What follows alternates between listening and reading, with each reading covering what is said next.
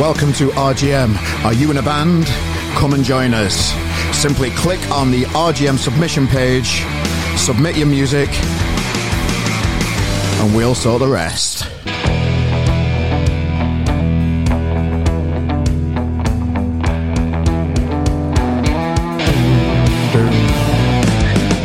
Hey up. You again, eh? Now then. Welcome to another week of music here at RGM HQ. Where do we find you today then? Driving about in your car, are you? In the gym? Up to no good? Wherever you are, welcome to another week here at the RGM podcast. Hope you're having a great week so far. Hope it's all kicked off nicely for you. And we're deep in the new year now, so all that Happy New Year bollocks has ended. About doing what we do now, isn't it? Just getting on with his lives.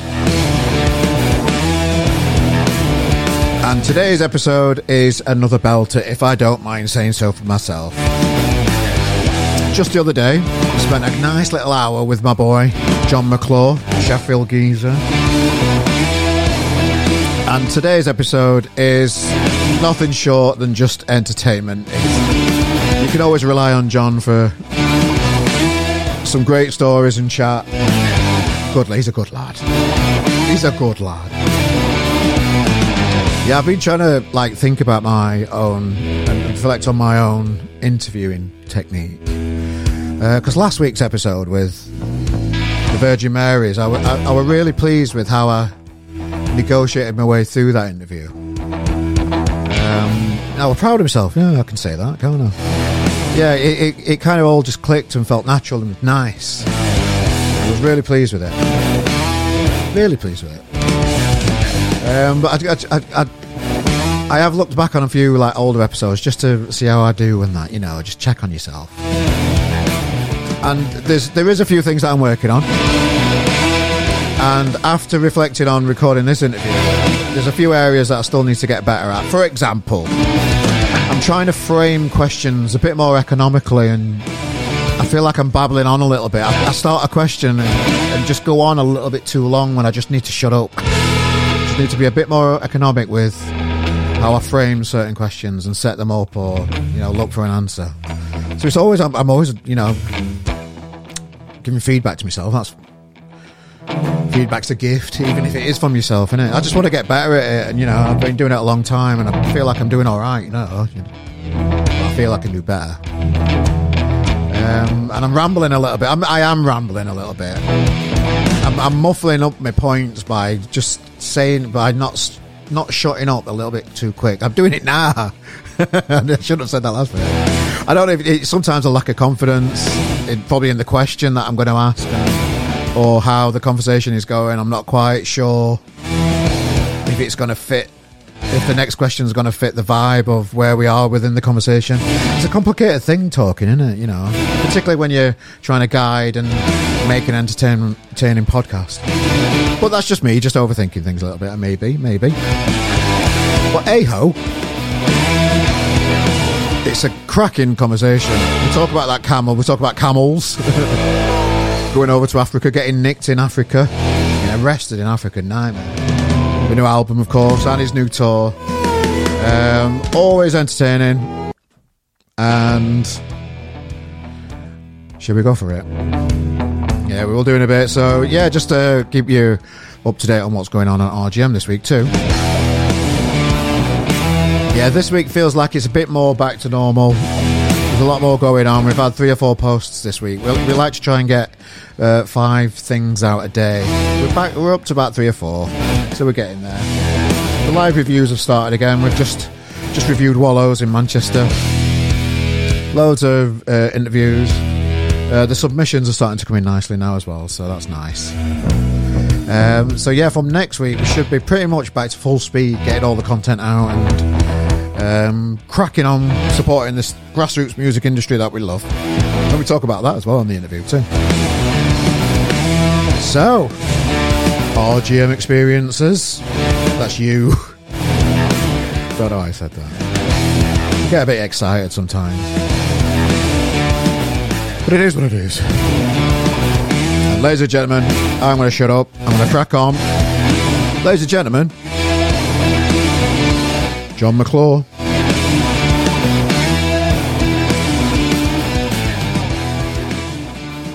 How you doing, dude? You all right? Yeah, thanks, mate. Thanks for joining us as well. It's very much appreciated. I know you've got a lot on. You've got... yeah, long time listener. Well, yeah, thanks, mate.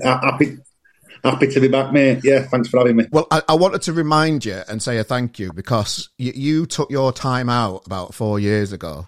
When I just started this RGM thing properly, you were one of the big guests that I got on my car driving about in my electric car years ago. And that from that opened up a right load of opportunity to get other guests in. So, I always appreciate I always appreciate your time, mate, and I just wanted to remind you of that. Just a big thank you because it has helped us on the way. Well, you've always been good with me, mate. I think it's I don't know if it's a Sheffield thing, Northern thing, whatever it is, but if you know somebody's well intentioned and they're all right, you tend to do it, don't you? You know what I mean? Yeah. Well, so I know you're busy. I appreciate you're busy. You've got a big tour on the way as well, which I noticed on your socials that a few more places have sold out as well recently. So that's going well. Yeah, it's good. There's been a real kind of peak, a bit of interest in band because of that heat wave being such a radio hit last year. It sort of everybody got into it, and it were a bit of a zone So feel very, very lucky and blessed to be selling out all these places. I'm hoping rest are gonna do us proud. We've got 2 Sheffields on this time, both sold out, which is first time ever really that we've on a proper tour. So it's gone from strength to strength, really, and this is before anybody's heard album. They've heard one and a half tunes. No, really. So there's another single coming out, and then obviously album in April 28th, album's out. So yeah, it seems to be going from strength to strength. I feel very lucky because, as you get older, you think to yourself, really, this won't last forever. But he's doing, isn't it? I mean, Morgan Freeman in Shawshank, aren't I? Like that. Well, we're definitely going to come to the album in a bit more detail later on because I'm fascinated to know more about this Camel. I didn't see that one coming, so I'm going to ask you about the Camel later on, mate, if that's all right. Mm-hmm. Yeah. Just I'm big into Camel game now. I did not see that one coming, and I found it brilliant when you put the new album cover out. That is going to be the album cover, isn't it? You're not just taking piss. It is, yeah. It's me and a camel on John Street. Yeah, I love that. And I mean, Queen died, so literally a bloke come up to me, and I'm holding a camel in the middle of John Street or something. Queen's died, and I thought, this is definitely what she'd want, innit? You know what I mean? This is hard. This is really fitting. I'll be holding camel in the middle of the road. So yeah, bit of a mad one. But anyway, you know what? He was lovely. Called him Coco. And he's a celebrity camel, right? He's on. Somebody rang me up for the week and put Channel 4 on. He's on, you mate. Put it on. Some sort of Middle Eastern drama, and he's there. Oh right, just but he's like a rent. He's like your renter camel. He's a good camel. Camels can be the Mardy camels, aren't they? They're spitty, aren't they? The Mardians. Like Rudy Voller. Remember him? Rudy Voller. Bit spitty. And remember that? He spat him like all day. So, yeah, they can be moody camels, but this guy, oh my God, he's a dream. And I'm like, you hold him like this, whisper like, you're all right, you. You're all right, you. Well, I know you're quite tall, aren't you? You and all. So, and camels are quite tall animals. So, and John Street, for people that don't know, is the street that Sheffield United's on. And you being a big Wednesday fan in Sheffield, did you get any funny looks from the? Oh, there were loads of that. Yeah, there were loads of that. Like, what's he doing down here? How's he got a camel? Do you know what's funny is they more bothered to arm down that in the town than they are that I've got a camel, which says a lot about your average Sheffield United fan. It does, right? No, in all seriousness, our studio's not a million miles from Bramall Lane, so that's why I got him there. Right. Okay. So yeah, I told him I says, you see them DSs, they're not as good as Wednesday. Were we doing some backing tracks down there, and then were you down at studio? No, we were talking about ideas with record label about what to do. Yeah. Heatwave in the cold north, and obviously Sheffield's the cold north, right? And I'm thinking I'm kind of bad at all that stuff. And one of the guys, Ian Carew, there's him and this girl Roma who we've got a record label. They're both really cool. And one of them says, "You know what you need? You need a camel." Yeah. And I'm like, "You what?" and then they showed like mocked an image up, and it were like this camel like superimposed over like Attercliff or somewhere, all industry background. And I was like, you know what? Could be a zone that. Laura loved it.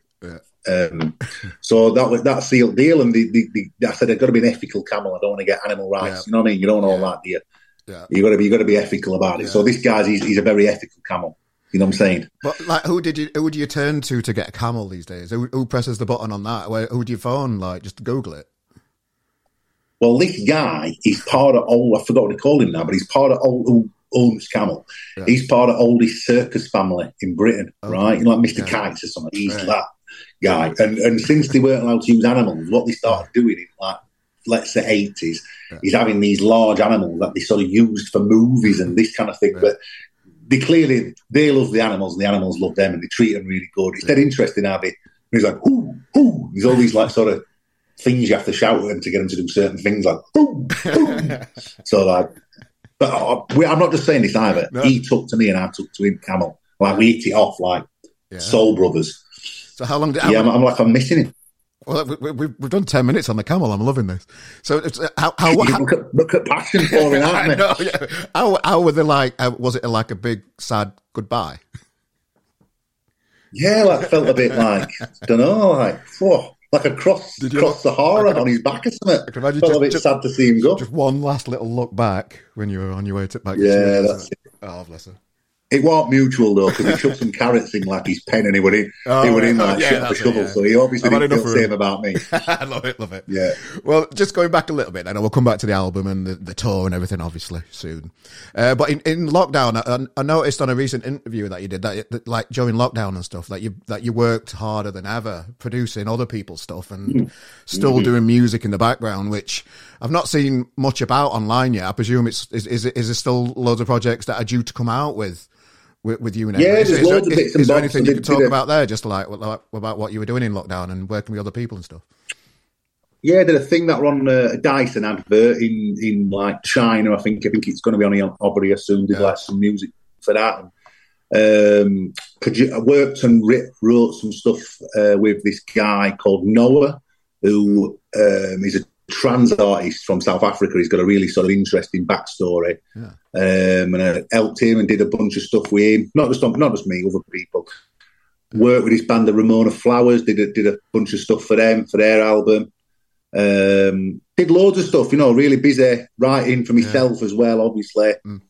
And then kind of some commercial stuff. So just I don't know why, but it all just seemed to come together for me in lockdown, and I was getting asked to do things for other people, right? Which it's a real compliment. I think as you get older, people know you can do certain things and like you can help them and whatever. And it's been great to kind of do a bit of that stuff and all, because I had people in my life.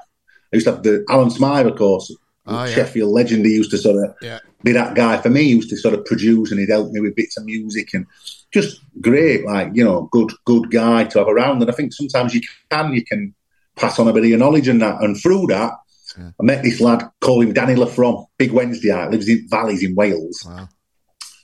We were working on something else and just hit it off with him straight off. I was like, who's this geezer? Like, he's a right crackpot. Just loved him. And ever since then, me and him, we've been inseparable. He come and like, I've got this building in the back garden, and he come and like moved into loft, and he was just like living there like a bear, like crawled up into loft at night when we'd finished recording, and he just lived there. So me and him just started writing loads of tunes, like for me and for other people. He's amazing, Dan. So yeah, lockdown. Weirdly, at the start of it, I was worried. I thought, well, how am I going to make my money? But it's. I don't know what I'm like one of them cockroaches now. Everything goes tits up. One of was all right. You know what I mean? So crawling all over rubble and that. It's nice to like have a positive story from people in lockdown and stuff, and it's just it's nice that creative people, there's still a way, because the creative industry had to fucking fight, did it, to stay alive. And it's nice to see that you've done well from it. Well, I saw the stats saying something like 80% of music professionals, right, have gone out of game. In COVID, and that there's not maybe like a tiny fraction of that's come back to it. So it's worrying because I said to somebody the other day, I said, I used to feel like everybody I knew were in a band, and I don't feel like that anymore. They went, yeah, but you're old, aren't you now? I went, there is that, but a lot of young kids are saying the same thing. There's not that many people, not as many people doing music, and if they are, tends to be that more cerebral on a laptop in the bedroom thing. I'm not saying that's a good or a bad thing, but it's just a different thing, and it's something you have to get used to because it's a different world to when I come into it. You know what I'm saying? It's I put gigs on in Manchester now and Sheffield, and the the higher fees for venues is ridiculous now post COVID because they're just trying to claw some money back where they can, which is fair enough. Yeah, it just means it's more difficult for me to put Sheffield bands on in Manchester and Manchester bands on in Sheffield like I used to because in the past it wasn't as much of a financial risk to try and help these bands get out the city, and because I used to do a lot of swaps because I'm from Sheffield obviously and I live in Manchester now, so I used to do a lot of shows, but now it's a lot more of a risk to not lose money myself because if I keep losing money then I can't keep doing what I do. So it's that side for me is the hardest part of and the biggest change post pandemic for me is like trying to be part of this grassroots music scene type thing. It's a nightmare. Yeah, and then you always hear these like frustrating stats, don't you? Like I think Cameron trotted some out a few years about like music industry's making more money than ever, and I'm like, if you're Adele, Coldplay, Arctic Monkeys, U2, Ed Sheeran, maybe 1975. Like apart from that, at that level you're talking about, that grassroots level, there isn't a lot of money. There's nowhere near the amount of money there used to be, and I think like you've only to look at places like Grapes and Boardwalk in our city in Sheffield. We've lost them, and the important places they're gone. Yeah. You know what I mean? Hacienda in Manchester, most famously, but remember Boardwalk. I mean, it's night and day still going. Yeah. So this is what I'm saying. You've got to cherish these places and the people that make them places tick because they're important, I think, and we should look after it a bit more. Well, it's like the Leadmill, God knows what's going to happen there. I haven't heard out in a while, and Night and Day's going through a court case so they can stay open a bit later and have live music on because somebody's complaining about the noise because they've fucking moved next to a music venue. It's just... it's like putting your head in the oven and saying, why is it hot in it? Or what are you doing here? Yeah. And again, it still feels like the music industry in particular, or just grassroots music and this, this place where we love, it's always fighting to stay alive, even after the pandemic. There's always something, there's always something, making it harder and harder. And I don't think as much as the internet's great and online's great, and it's been a great thing in lots of ways for music. I think having physical spaces, there's something about physical spaces where people they have to listen to each other. They have to be in each other's orbit. You can't mute them or turn them off. You have to see them. You have to let what other bands and other artists, other promoters, other managers do have some influence on you. And I think that's. I'm going to put this light on. I've got this. Hello. There we go. Hello. But Laura's bought me this podcast sort of setup thing for when I'm talking to people, and I've got my own little, light. I've got one of them ring lights, so I'm Instagram pretty. There you go. But listen, going back, I sort of tailed off on a non-sequitur, didn't I? But we've just got to start looking after things, and obviously Leadmill in Sheffield's prime example. There's probably a bit of, there's an argument on both sides of the fence with that one, but what I do think is venue can't be lost. It's really important. We've got to save it, right? And I think I don't know if I like maybe I always think like there's that Venue Trust, isn't there? I mean, that guy from Venue Trust, and he's like a great fella. But what you don't want it to be is a load of old people. Like I want it to be like it were years ago. It has to be modern and relevant still. You know what I I mean? And it's a challenge. It is. Yeah, it's a challenge. But good luck to you. I was speaking to Jay Taylor from Music Venue Trust, who used to be the promoter at Night and Day in Manchester, and there's more going on behind the scenes than just the Leadmill and the Night and Day. There's venues all over the country where they're fighting to stay alive. Is it cost of beer and just sort of getting staff and all these places where historically the creative industry has been underdeveloped and funded by these fuckers that rule us.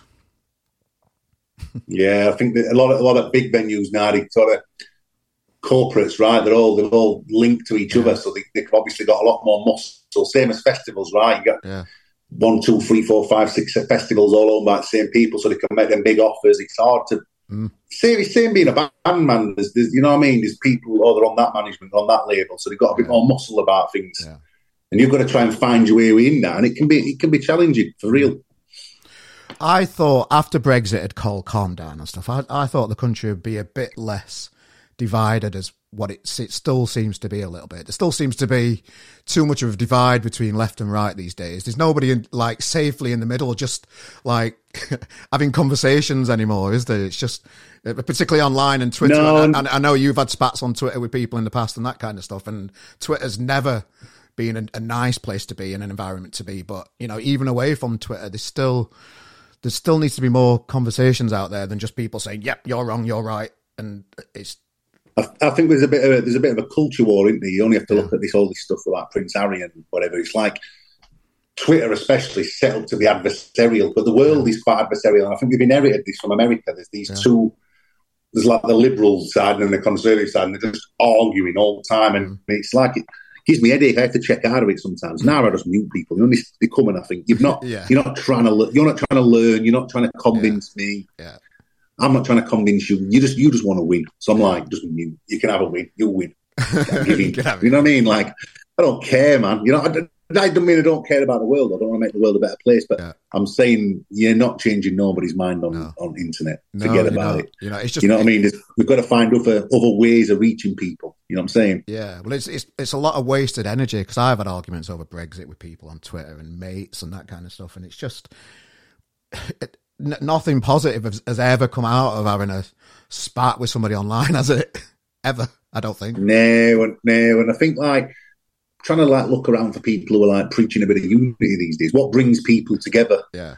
You know what I mean? What's things that we can all think? Yeah, I mean, you know what I mean? I think you've got to try and find them things out because as much as I've got my beliefs in that, I've done a lot of rowing with me over the years, and it's like cracking your head against the wall. You know what I mean? I think it don't make you feel good. It's a waste of time. It don't make it makes you feel shit as well, doesn't it? You're just like, Urgh.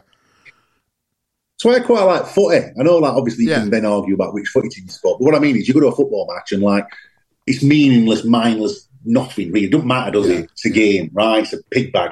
And you're all just sat there watching it, and you might think one thing and I might think another thing, but for these 90 minutes, we're on the same team. Yeah. We're all into it. And I think like that's why I like things like that, because I think music's same.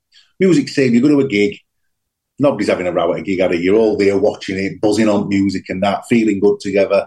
And you know, as much as I've made political music, part of me thinks another job of a musician is just to bring people, it sounds a bit hippie and a bit woolly, but there's a thing like, just bring folk together, give them a good night out, let them get battered, mashed up, dance to tunes, jump up and down, get yourself off home, pucker. What it has to be sometimes. What I've always liked about Reverend and the Makers, and well, let me know if this is right, it's just an observation, is that you've got your own like ecosystem, so you kind of like, I know you've got a team of people that you work with, but it kind of feels like you're, as you said yourself, like, you know, there's nobody there's nobody stopping you making music.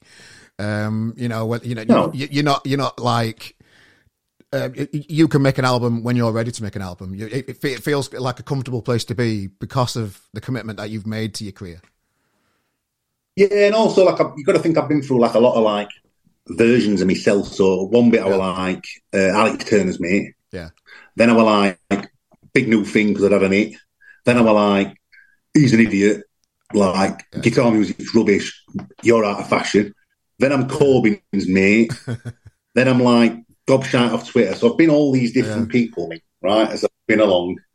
And I think there'll be some other thing. I'll be something else to somebody soon. You know what I mean? There'll be something else that, oh, you're that idiot, aren't you? Oh, you're that guy. I think what it's about is just plotting your way through it and trying to stay true to what you believe in. So there's things I do and things I'm about that I've always been about that I keep it. You've got to try and keep that, like, sense of your sen, which is dead hard, and obviously more famous you get. I'm not that famous, but I get it for people who are rate famous. It must be super hard to hold on to who you are because you become this other thing, don't you? And I've always tried to like, you've got to just stay right humble, haven't you? But like, I go to match with like my two lads, my best mate, my brother and my cousin. Like I went to my mum's for my Christmas dinner. Do you know what I mean? You've got to keep them simple things. All right, I can go to Africa for 2 months and do all that stuff, but you've got to come back home, you've got to belong to somewhere, and you've got to be about something. You know what I mean? Well, being self-sufficient is one of the biggest, like, it must be the biggest achievement in a band to have the holy grail of being able to earn an income from music. And I see it a lot in when people are self-sufficient. I see the powers that be, and this might be a little bit of a conspiracy theory, a little bit, but it feels like the powers that be don't like people being self-sufficient too much. I see it in America, and they try and cancel these people that are self-sufficient and influential away from the mainstream news. Like, I don't know, Joe Rogan in America, where they tried to cancel him because he's got this big, massive audience. He tells things how he is. Yeah. Like this big personalized, like even like Jeremy Corbyn in politics, he were different. The powers that be didn't like it, so they threw all this shit at him, so to give him no chance. So like when he was popular, I just feel like there's something that I'm trying to look for here. I understand what you mean. I mean, there's definitely certain doors that definitely closed to me the moment I started talking about politics, right, and talking about things that were happening in the country at the time, and Iraq war and one thing and another. And certain doors definitely closed to me. And I guess you have a choice then to give up, which a lot of us do. A lot of my content, think of era I come out in, there's me just doing this, right? And then there's Arctic Monkeys, and there's nobody else. They've all gone. Yeah. Maybe Orla, he's the other one, right? Yeah. But, like, it's just about when them doors are closed off to you, you think, well, number one, I've been true to myself and I've been honest. I've not played no games. So you can look yourself in the mirror, number one. Number two, they're not shut forever. Yeah. Sometimes they forget. People have forgot. Like, I forgot you said that thing I didn't like. You just released a nice song and it's on Radio 2. We were one of the most political bands in the country at one time, and then I'm on Radio 2, which is total other end of the spectrum, innit? It's so comfy, and like Jeremy Vine's on, it's all like, do you know what I mean? And I love that. I think you can be both all things, and it's all right to be it's all right to be older and make music that can be on Radio 2, and I mean, politics same as they always have been, absolutely. I mean, values same, definitely. It's whether am I better at putting them across? Do I shout at people so much? Not anymore, no. Yeah. I'm calming down, and this is going to be the most unsexy thing I've ever said. That's age. I see it in my own dad, that sort of bullishness. Yeah, as older you get, you haven't got it. It's not in you to do it, and that's me. I don't want to be shouting it up there. No, I get you, and well, I do. But. Well, just staying on politics a little bit. When just in the news this week, the Tories are trying to make it harder for people to have their say, like the NHS, and they're trying to make it harder for people to strike and all that kind of shit. Mm-hmm. Where does it all end? They're trying to.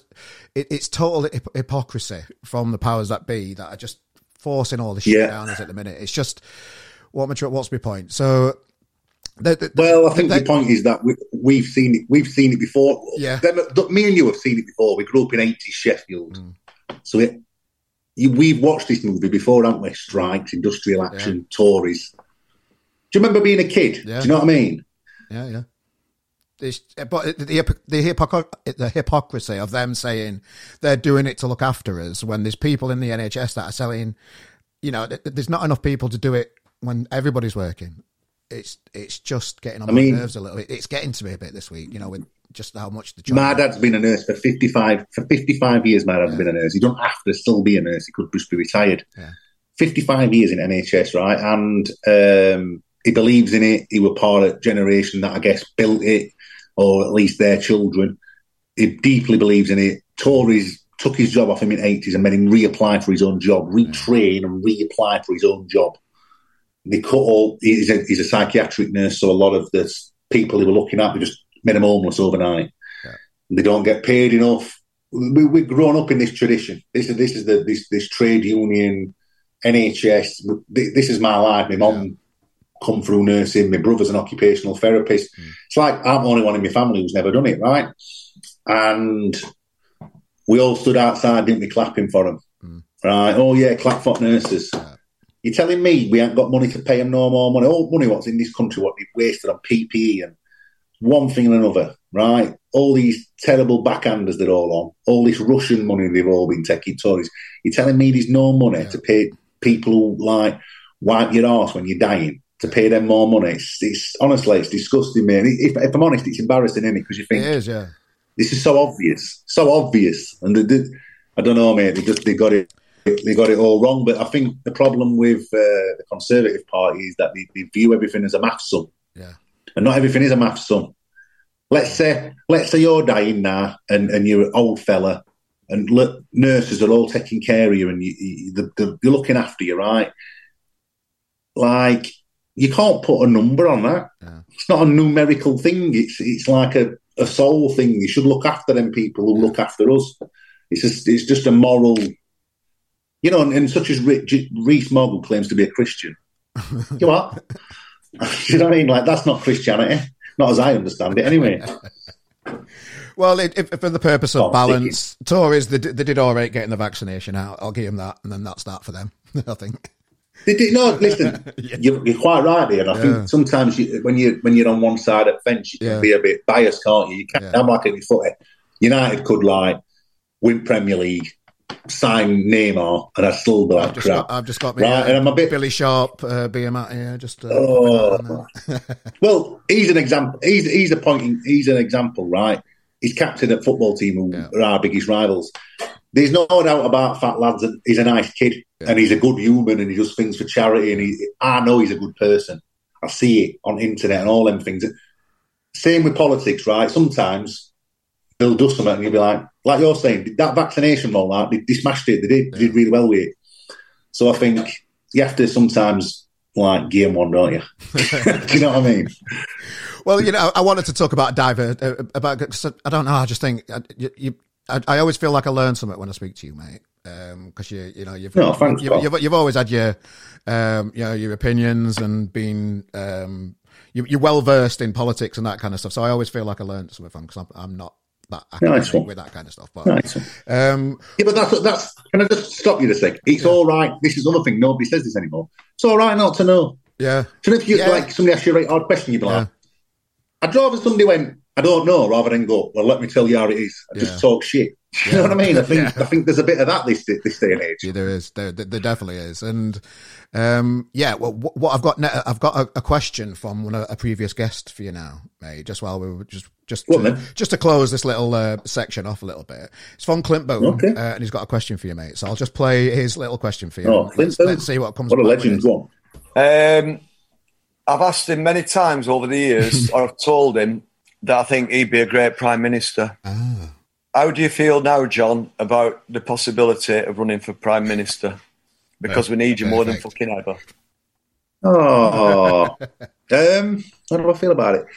Do you know? I think the intrusion into your life, if you did that, would be for me. It would be very triggering for my mental health because they'd be. Do you know what I mean? They've been raking because they're merciless, right? And I don't know if I could take it. Being very honest, I don't know if I could take it. It's lovely that Clint thinks that, that Clint thinks I'm. Other thing is, I worry about the competence of it. About not knowing economically, for instance. I ain't got a clue. I can't even add up. You know what I mean? And I think you don't want me. Obviously, you'd have chancellors and economic experts, and you'd have to make a judgment call and whatever. But I don't know. I don't think I'm qualified. Yeah. Equally, am I more qualified than Liz Truss and Boris Johnson? Absolutely, I am. Yeah. Do you know what I mean? If they can do it, sure, I could have a crack, but I don't know, mate. I wonder if I've been a divisive character in the past. So, would I be able to carry people's confidence with it? I don't know. Clint, it's not a no. He answered no. I'll get back to you next season, Clint. Fair. Well, the last time I saw you in real life, we were down in Hillsborough dugouts for Tramlines, mate, when you had a little press thing down there. And that's a nice, canny way of just getting all the press out of the way, mate. I was impressed with that. Nice little move. Well, I've just thought what other thing is, I thought to myself, if I were a journalist, how often do you actually get to go to a press conference? You see them all the time beating music. It's massively self-important, but I thought if it's in Wednesday dugout and I'm being a bit daft with it, it's all right. And it was fun. And I think I've never done a press conference before because I'm nowhere near famous enough to do a press conference. Okay. But at Tramlines weekend, obviously, because I'm local lad and that and whatever, I get a lot of press come to me, don't they, right? So I'm thinking, well, if there's a few of them, I'll have a conference. I loved it. Listen, I'm lead singer in a band. Anybody who in a band and says they don't like having like loads of attention on them. They're having the sense on. I loved it. When I didn't realise the Sheffield Star were there. I'm just a bit daft. But when I asked you that question about how do you feel like in a cost of living crisis that the Sheffield Star keeps banging on about your net worth and all that kind of stuff, and I was sat next to Sheffield Star, I just thought, oh shit, here we go. Do you know what, Paul? I genuinely, I didn't. When you said that, I thought, "Oh my god!" I didn't wait to look. I thought, "Well, this is great." Yeah. So I thought, "I'm going to go with diplomatic." Like, well, oh yeah, they do get some silly ideas, don't they? But I mean, listen, £4 million is. I mean, you know, my mum texts Star. She loves it. Obviously, used to buy Green Room as a kid. Yeah. Nice one to be Star still, even in my childhood. I mean, Star tonight. Like, it's a big deal, right? Yeah. But like, I'm thinking I've got 4 million quid. I wish I had 400 grand. You know what I mean? I'd take that. I don't know. Maybe it's like I don't know what it is. But they were way off at mark, and I wish I'd be putting a bid in for Wednesday. Do you know what I mean? Like, it just must be because you are. There was a thing. Go on, mate. Say again? Go on, mate. No, I was because you are a personality in Sheffield, and I suppose, do you ever feel like, oh, Sheffield are wheeling me out again every now and again? You know, like when there's when there's an event in Sheffield, do you feel like you're a bit of a spokesperson for the set? Yeah, a bit, yeah, but equally, I love it, and I think like a bit of civic pride's all right because a lot of them they bugger off, don't they, in the levers, and I think like staying here, obviously, all is here, and Phil Oak is still here, and. There are one or two. I was talking to Martin Ware actually from Evan 17, and he was saying, "Oh, you know, sometimes think I might move back to Sheffield, John." Yeah. So I've been into him to like move back. Yeah. But yeah, I mean, it's a relatively small pond, isn't it, Sheffield? Yeah. And I love it. I love it here. I think it's great. I mean, if it were up to me, I'd live in Rio. Yeah. You know what I mean? But my missus wants to live in England, so I think if I'm going to live in England, I might as well live in Sheffield. Yeah. Why not? Why would I live anywhere else? Do you know what I mean? And I do love it here. Does it frustrate me? Yeah, it does. Are there things about it that I think are annoying? Yeah.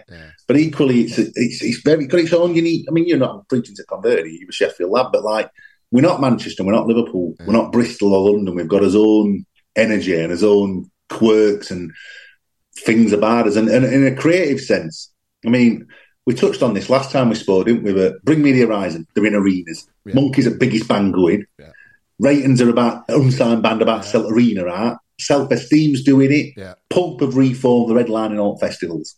I'm having a late career resurgence. It's like it's a mint place. Like, and even on that grassroots level, I was listening last night on radio, listening to Franz Von, who I think is amazing. There were loads of great bands on that, and I think like it's on a creative level, it's a great place. Sheffield, Warp Films, of course. We're doing it, and it's not like what's I think's helping is that we've not been like, you go to some cities and they're so gentrified now. It's like, where are people? Where are the people who made this city? Like, where have they gone? Like in East End, they're all in Essex, so it's like just gone. And you see it happening in a few other cities now. That ain't happening in Sheffield. You know that rate of gentrification. It's a trickle, and therefore there's a lot of available old industrial land. Like you can have a studio, you can make fucking loads of noise and crack on, and for whatever reason, they used to say there's something in water, but there's a thing here, and it's not going away, is it? There definitely is. One thing that I always, because I live in Manchester now, I've been here 4 years. I don't know where the time's gone, mate. 4 years, but I'll definitely move back. But what I do appreciate about Sheffield, because I visit back most other weekends. What I do appreciate about Sheffield, particularly coming from Manchester, is just how beautiful and green it is compared to Manchester, where it's just like roads. We've got more trees than any other Western European city. Yeah. And the highest proportion of alumni who stay in the city after uni, right? Which, I think, if people are coming from around the world and they come here, around country, whatever, and they come and then they love it and they want to stay, says everything you need to know about a place, doesn't it? Yeah. Do you know what I mean? And it's nice to think there's a story after industrial decline, you know what I mean? I remember all my uncles losing their jobs in the 80s. And it was, Laura always says to me, she's like, what were it like? I'm like, well, for instance, you wouldn't get no sushi, Laura, right? I said, if you wanted a coffee, there were one coffee shop, Pollard's, that were it. Like, if you wanted a coffee, that's what, and you weren't getting like an Americano, you were getting like a cup of instant coffee, that were it. Do you know what I mean? And Potman used not to come the other job and all them things. Potman used to come round. Potman used to come round and that. Potman. All that stuff, right? And then you think like now it's buzzing chef on and creatively just turning it over. And I think it's a good. I'm very proud of it, mate. It's a great place. I appreciate it more from looking at it from the outside a little bit. From when I were in it, it's easy to be cynical about where you lived and where you're growing up in it. It's just easy, and you can fall into a trap a little bit, which I think a lot of Sheffield people do, and I did. But looking at it from outside a little bit, I love that place. You know, it's just... You're like a spaceman. You're like a spaceman gazing back at the earth, aren't you? Like, what a beautiful place I've come from. You know what I'm saying? I like that. That's going on my grave.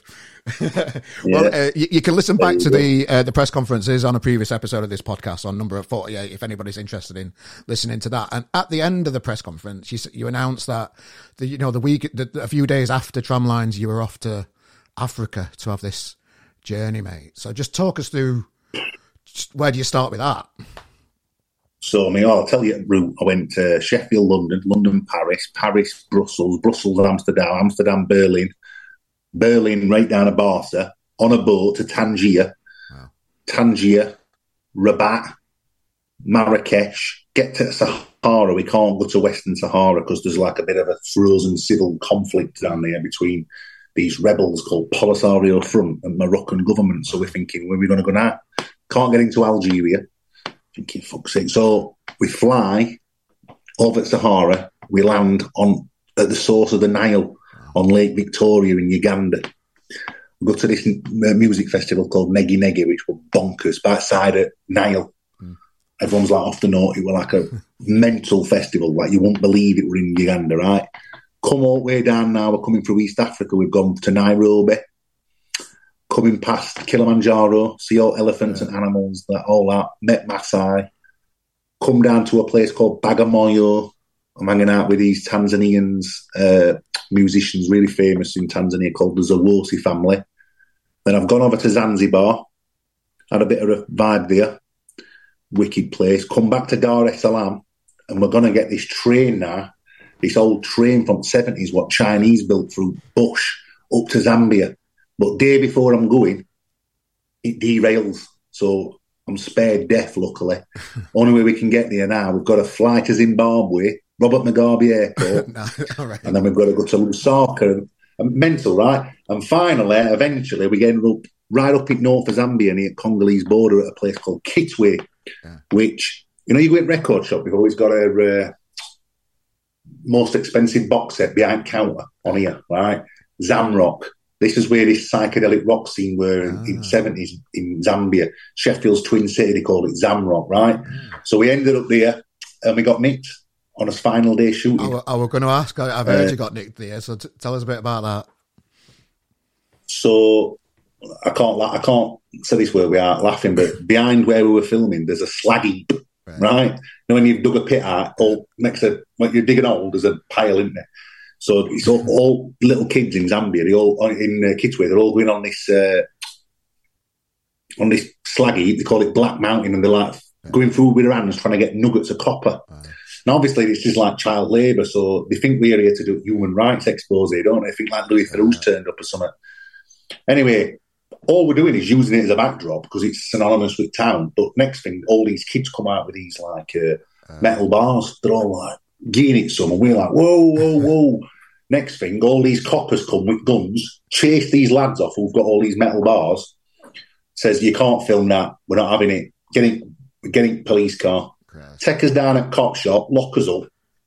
So now they're looking through us, phone, camera, all with this slag heap, Black Mountain they call it. Anything with this slag heap on, you've got to delete it.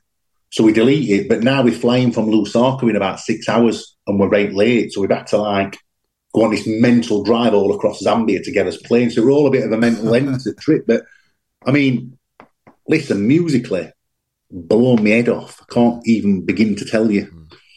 Just bonkers.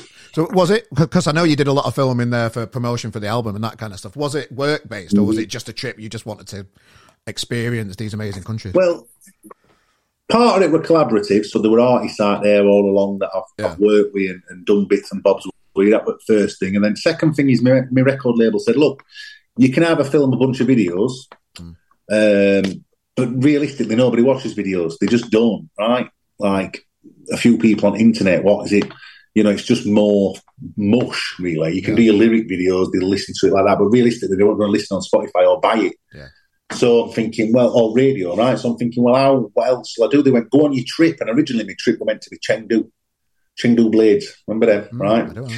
So I'm going to Chengdu, Sheffield's twin city in China, but because of Xi's COVID policy, because of Putin's war in Ukraine, that's just not happening. And we're about a week to spare. They're like, why don't you go somewhere else?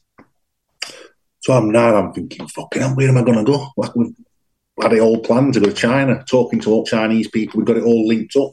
Going to go through like Kazakhstan and all these places. Somebody says, go to Kitwe. That's one of Sheffield's twin cities. And on a whim, pretty much on a whim, we were like, right, day after tram lines, we'll go. And off we went. So we had a great time, you know, and some of the footage we've captured, I'm just in process now of sort of looking at it and finding out what should we do with this. Let's cut it up and start using it a bit. But some of music, you know, there's all these, a lot of people think African music sounds like Paul Simon or something, and there's all these electronic genres that are dead modern, what don't owe any debt to anything that we've got over here. So there's things like Singeli music in Tanzania and Chiriku. They've got this Kwam music, Kwaito down in South Africa. There's all these electronic things. This Negi Negi festival, this is where all electronic music from all over Africa comes together in this one place, and it means horny horny. Okay. In Swahili, negi negi. And government, they don't like it because they think it's like a low key, like a bit of a queer festival, right? It's like there's a bit of an LGBTQ thing, and obviously that's illegal in Uganda. So there's a bit of that energy. Government don't like it, so it feels a bit edgy, and the music's just off its head, insanely good. So yeah, we're like I feel like I were like being educated. You understand what I mean? Like I've gone here to find out about stuff. Because I think often we think we're going to tell Africa what's what, don't we? Yeah. But I think a lot of things, it's the other way around. They've got ideas about stuff that we haven't considered, especially musically. You know, so loved it, mate. Tanzania's the country. Tanzania, but I know historically before your other albums you've been away, haven't you? Like, was it before Mirrors? Was it Thailand? You went away, and then over that Death of the King. I've recorded in other countries, yeah.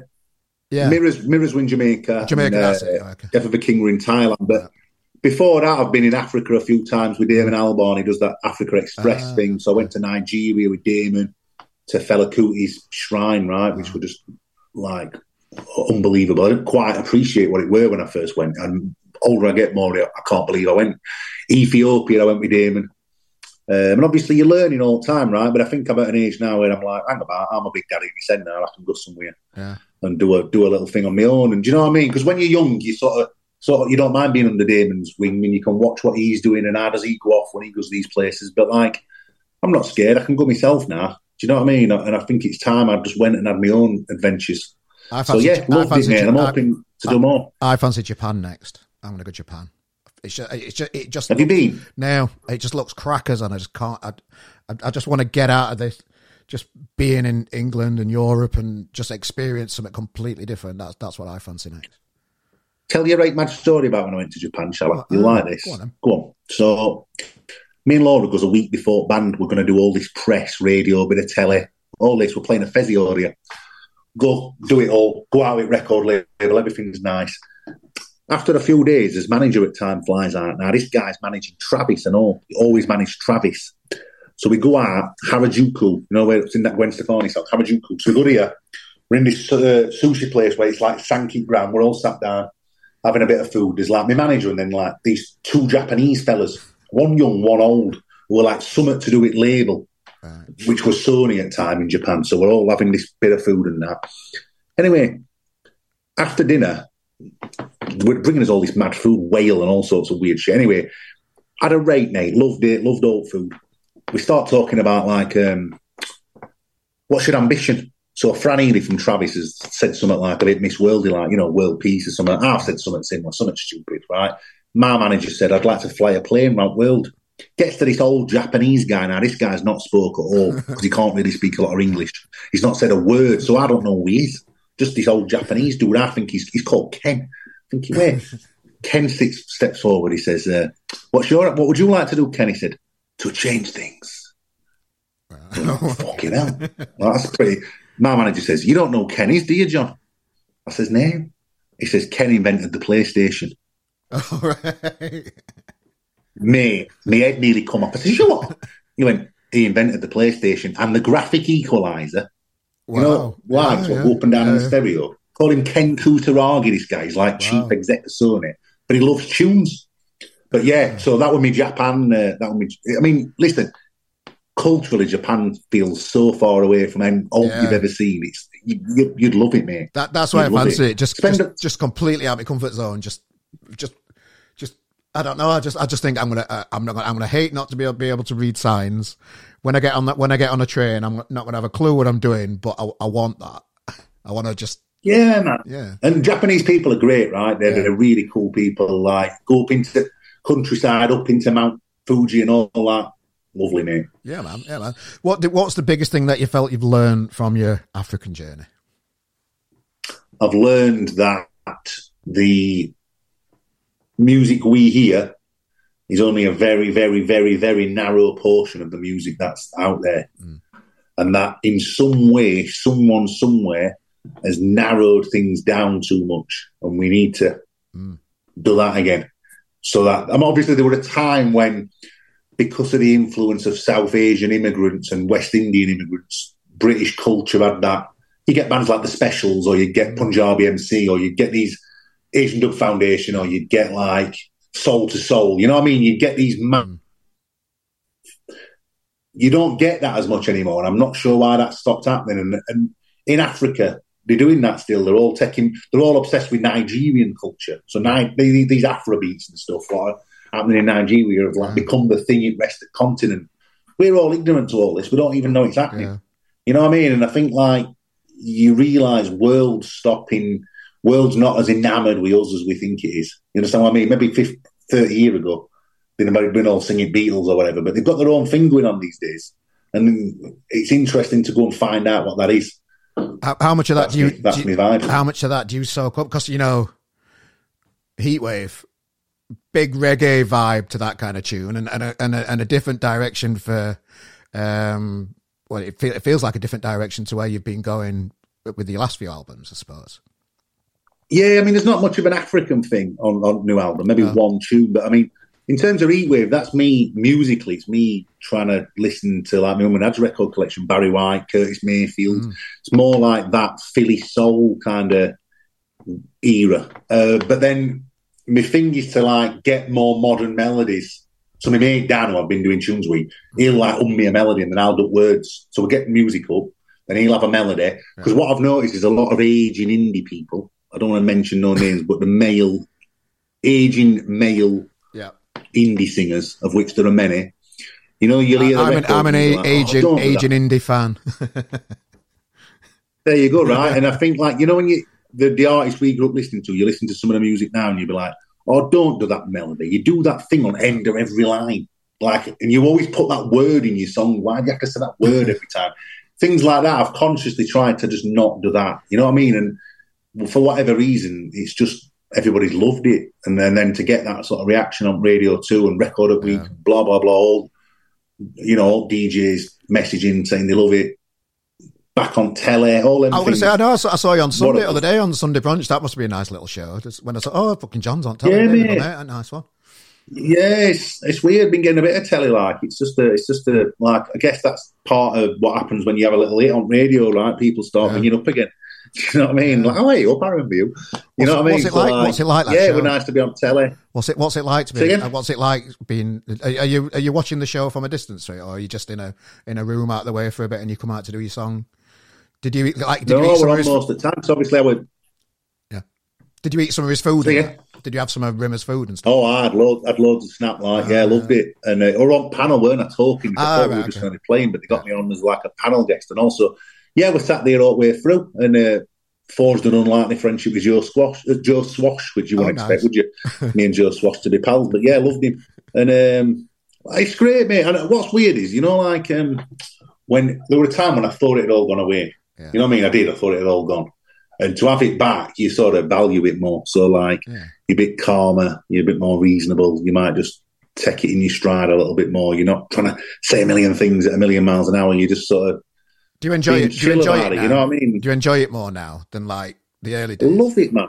I love it. And also, like, I did a thing on telly over there for news, and we talk about Wednesday winning, and like I was talking about my kids, and they hear me talking about them, and there's that side of it where years ago it'd be like, Mum, I've been on telly, whereas now I'm telling my lads, like, Daddy's on telly and a bit, and like it's just great, all that, like it's like magical because like they can't believe it, So it's I love it, mate. I'm very, very, very lucky, really, because. There used to be that book in Sheffield about music. It's not like a proper job. And it ain't, as much as it might have its own set of stresses, it's not like having a proper job at all. It's a right toss off, innit? Let's be right. So I love it. Well, that's why when I was talking to Clint, just to reminiscing a little bit, it's not like you're working out pit, is it, mate?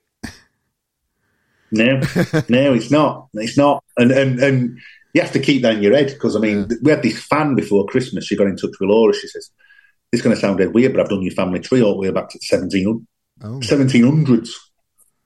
Laura's like, why? She's like, I just find you really inspirational. I think you're cool. So sends Laura all this big chart. So Laura's a bit cheeky. She's like, fancy doing John's then and all. Yeah. So she did mine now. Because Laura's off like well-to-do stock, you can trace her family back to like Jesus Christ or something because they appear in census records, right? Okay. My family now, like they go back like 3 generations tops, but what's listed in this thing is all the jobs, all the employment things, and I know what these people did, right? Odd jobs, right? And I think to myself, fuck it, I've like broke something here because my lads, they won't have to do that. I've like severed something in chain here. Yeah. You know what I mean? And it feels good that it does. It feels good because. Like we were saying before, there weren't a great lot of opportunity in Sheffield in the 80s, were they? So to have been afforded this life, I can't help but feel right lucky, can I? Well, mate, I can't wait. I've got tickets already for the Saturday gig in Sheffield. Can't wait for the tour, mate. I know. Well, you're the Wally buying ticket. I'd put you on guest list. I know, mate. I don't like to ask, and I've bought your album and all because you just got to, haven't you? Bless you. And so the tour then starts on the 2nd of February. You've recently announced that, I saw on your socials recently that you've got loads more dates have sold out recently. So I'm going to put a link in the description of this podcast for people to click on to find a city near you where there's tickets left. I know, Manchester. Manchester, Liverpool, up north, Manchester, Liverpool, the big venues. We've done 2 Sheffields this time, so there's a bit of that as well. Right? They've both sold out third time. Manchester, there's some tickets left for Newcastle, I think, and Liverpool. They're the ones in the north. And then maybe Bristol, Cardiff, and I think there's an handful for Northampton. Rest are sold out. So, can't fault it, mate. Is there going to be all the hits? I just want to look back at some of the songs to the history of the band, because I presume... These are my favourites anyway. If you give us a couple of words on each of these songs. So we'll start with Heatwave in the Cold North. Go on. Heatwave first. Pure banger. Black Widow, great tune. Yeah, dropped it from this set though. Have you? I think it's out at gig. Okay, it's out for the first time. Might come back though. Okay. Too Tough to Die. Yeah, you like them rockers? I do. I do. Yeah, there's a theme in there. They're all a bit like they've got a riff. We a riff on them. Okay. Yeah. Heavyweight champion of the world, obviously. I mean, I think I'd be hounded out of town if I didn't play that, wouldn't I? Open Your Window. Yeah, always Steve Edwards on the samples. And what's the other one? And last one, I can remember when you were supporting Oasis, walking back from the bar with about 4 beers and just hearing Laura on is it a cornet or trumpet? For Silence is Talking. Yeah. And that amazing, right? Every time I hear that, it always takes me back to walking through Eaton Park, just before Oasis and you guys being on, and Laura on the trumpet. Good memories, man. Just that always takes me back to that time. You know what's frustrating is I do it for all people sing all lyrics and all that and jump up and down. When Laura plays that riff, because everybody's doing it, and I always sometimes look at her playing it and I think, I wish I could play that because like everybody, single human who here is singing that when you play it. It must be quite a feeling that for her. I've never really asked her what that's like, but it must be a great buzz that for her. And it obviously closes a set. It's always a sort of last song, so people love it. They do, and it's great. I love it, man. And to do that with your wife, it can be challenging sometimes. But that's the other reason I'm blessed. I've done it all with Unless you climb a mountain and turn around and there's nobody there, it's like, Yeah. do you know what I mean? It's like, oh, in a nice view, there's nobody there to share it with. Yeah. So I've heard here throughout years, sharing it all has been a right vibe, really, because, you know what I mean? I'm a bit of a romantic me when I get going. And sell the new album to us then. What can we expect from the new album? With the camel on the front. We've done the camel story earlier, so. You can expect a modern, soulful, northern, if Frank Ocean made a record with Ian Brown. That's what you'd get. You were definitely stoned for your second single from it, weren't you? I was very... Yeah, the reason I released that is because Heatwave went on so long into Christmas. We were like, well, we can't release another single because if we go on radio now, we'll never get on because it's like Michael Bublé and like, you know what I mean? Like Rod Stewart's Christmas hits or something. And we were thinking, wait, what should we do? So we were like, let's just not try and get on radio and just release a song that can't be on radio. And we're like, what have we got like that? Like, I know, I get high all the time. That should do it. and yeah, there you go. So it weren't, I think it was just a way of saying, look, there is some other music coming, but for now, just have this. It's almost like a B-side, you know what I mean? Like years ago, you'd have done a B-side. Yeah. But you don't really, no one has B-sides anymore, do they? But it's like a B-side, like just here's another mood that's not meant to be living the cold north. It's just meant to be this other thing. And so this month, end of this month, there's a song called Problems, which is that's more like Heatwave. It's like a pop song, and it's a single, and it's an earworm, and it's the best song on a record. Yeah. Let me say that. It's great. I love Problems. It's just such a tune. It's great seeing Reverend and the Makers thriving again, and you just enjoying it and cracking on and just creating great music again, mate. You've got a knack for it. Yeah, mate. It's nice, and I'm hoping people are going to take this next one in spirit it's meant, because I don't know how I would describe it to you. It's like TLC. Imagine if like I sang a TLC song. I know that sounds great. It sounds a bit like, you what? But like, imagine if I sang a TLC song. That's what Problems is. And it's like, it's a banger. I'm not going to lie to you. Yeah. And I have to be honest, like I'm an artist, right? Like I'm chasing that perfect song all the time. Yeah. And I've got so close on this album. I ain't got it. I want more, right? I want more. There's no such thing as a perfect song. I've got as close as I've ever got to. There's no such thing as a perfect song, is there? No, I know, but like even that, like possibility that it could exist is like, I've got to find it. It's like El Dorado, you know what I mean? I've got to find it, right? And that's what I look at them. I look at like Dylan, Paul Weller to a degree, Debbie Harry. These people who they're still doing it, still making music. They love it, and I think that's what they're after. And they'll die.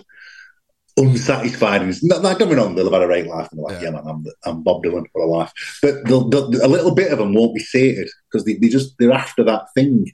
I went to see Paul Simon on his last tour, and he got this tune. I don't know if you heard it, Wristband. I'm not. I don't know. So Paul Simon had this tune before he on his last album. He had this tune, Wristband, or penultimate album, and it's on about not being able to get into his own gig because the security guards being and asking him for wristband, right? Mate, I swear to God, it's sublime, this tune. Like if you were 18 and you released that, you'd want to think you were like next big thing, right? And I'm thinking, this is a geezer who's 80 years old. He don't have to do it. Could just be you're Paul Simon. Yeah, you've been a legend 800 times over.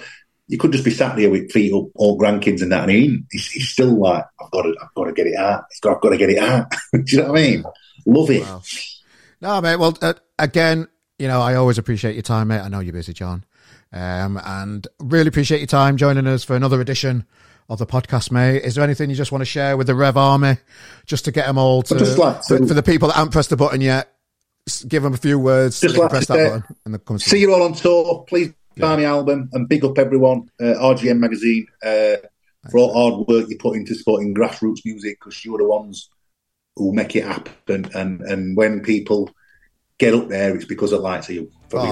Cheers, pal. Thanks for that, mate. Enjoy the tour, and I'll might see you for a pint in Sheffield. See you, mate. Cheers, pal. Told you. Got a lot of respect for that boy. Thanks, John, for joining us for another episode of the RGM Experience. Within the description of this podcast, you will see a link that takes you to buy tickets for the new Reverend and the Makers tour. That's starting very soon. And of course, you can pre-order the album as well. Why not? Treat yourself. And as always, there's new exciting content coming out on Patreon as well. The first place where you'll see new news of new guests, behind the scenes footage and bonus content, and you do get the episode early as well. We're going to be building that up as we grow the Patreon thing too. And of course, join us on Twitter at RGMPod. Do have a look on rgm.press. This is the bit when I read stuff out and tell you to do stuff. This is the bit that you probably stopped the podcast by now, isn't it? I know. But thank you anyway. I just feel like I've got to do that kind of stuff. It's just what you do, isn't it? So yeah, ladies and gentlemen, join us on RGM for another week of music and entertainment. We really appreciate you joining us. If you're a new listener, because last week's show with the Virgin Marys, we've got loads of new listeners. If you've hung around for another week, thank you guys. Stick around. You're very much part of the RGM family, the podcast group family. Yeah, stick around, guys. Thanks for joining us again for another week. If you've been here from day one, God bless you. It's very much appreciated, guys. Thanks for another week. We've got a belter next week as well. Be the first to know on Patreon and on Twitter. Pop onto YouTube. Give us a subscribe on there as well. We've got another 50 subscribers in the last month or so. We're trying to get that to 1,000. So if you're interested in that kind of stuff, help us out. Yeah.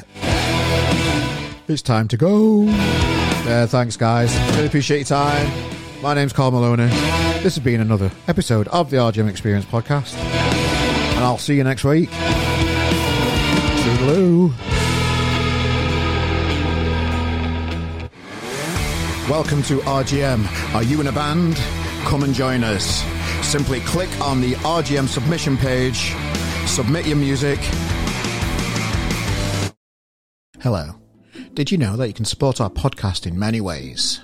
Within the description of this podcast, you will see a list of all the equipment that we use. These are Amazon affiliate links. Clicking on these links take you to Amazon. If you buy whatever you're planning that week, we get a small kickback and you get a parcel at no extra cost. We would really appreciate your support. Or you can just go old school and donate £1 or whatever you feel is appropriate in there. Please subscribe, tell a friend about our show, and thank you for your support, and we'll see you next week. Oh, fuck that right up.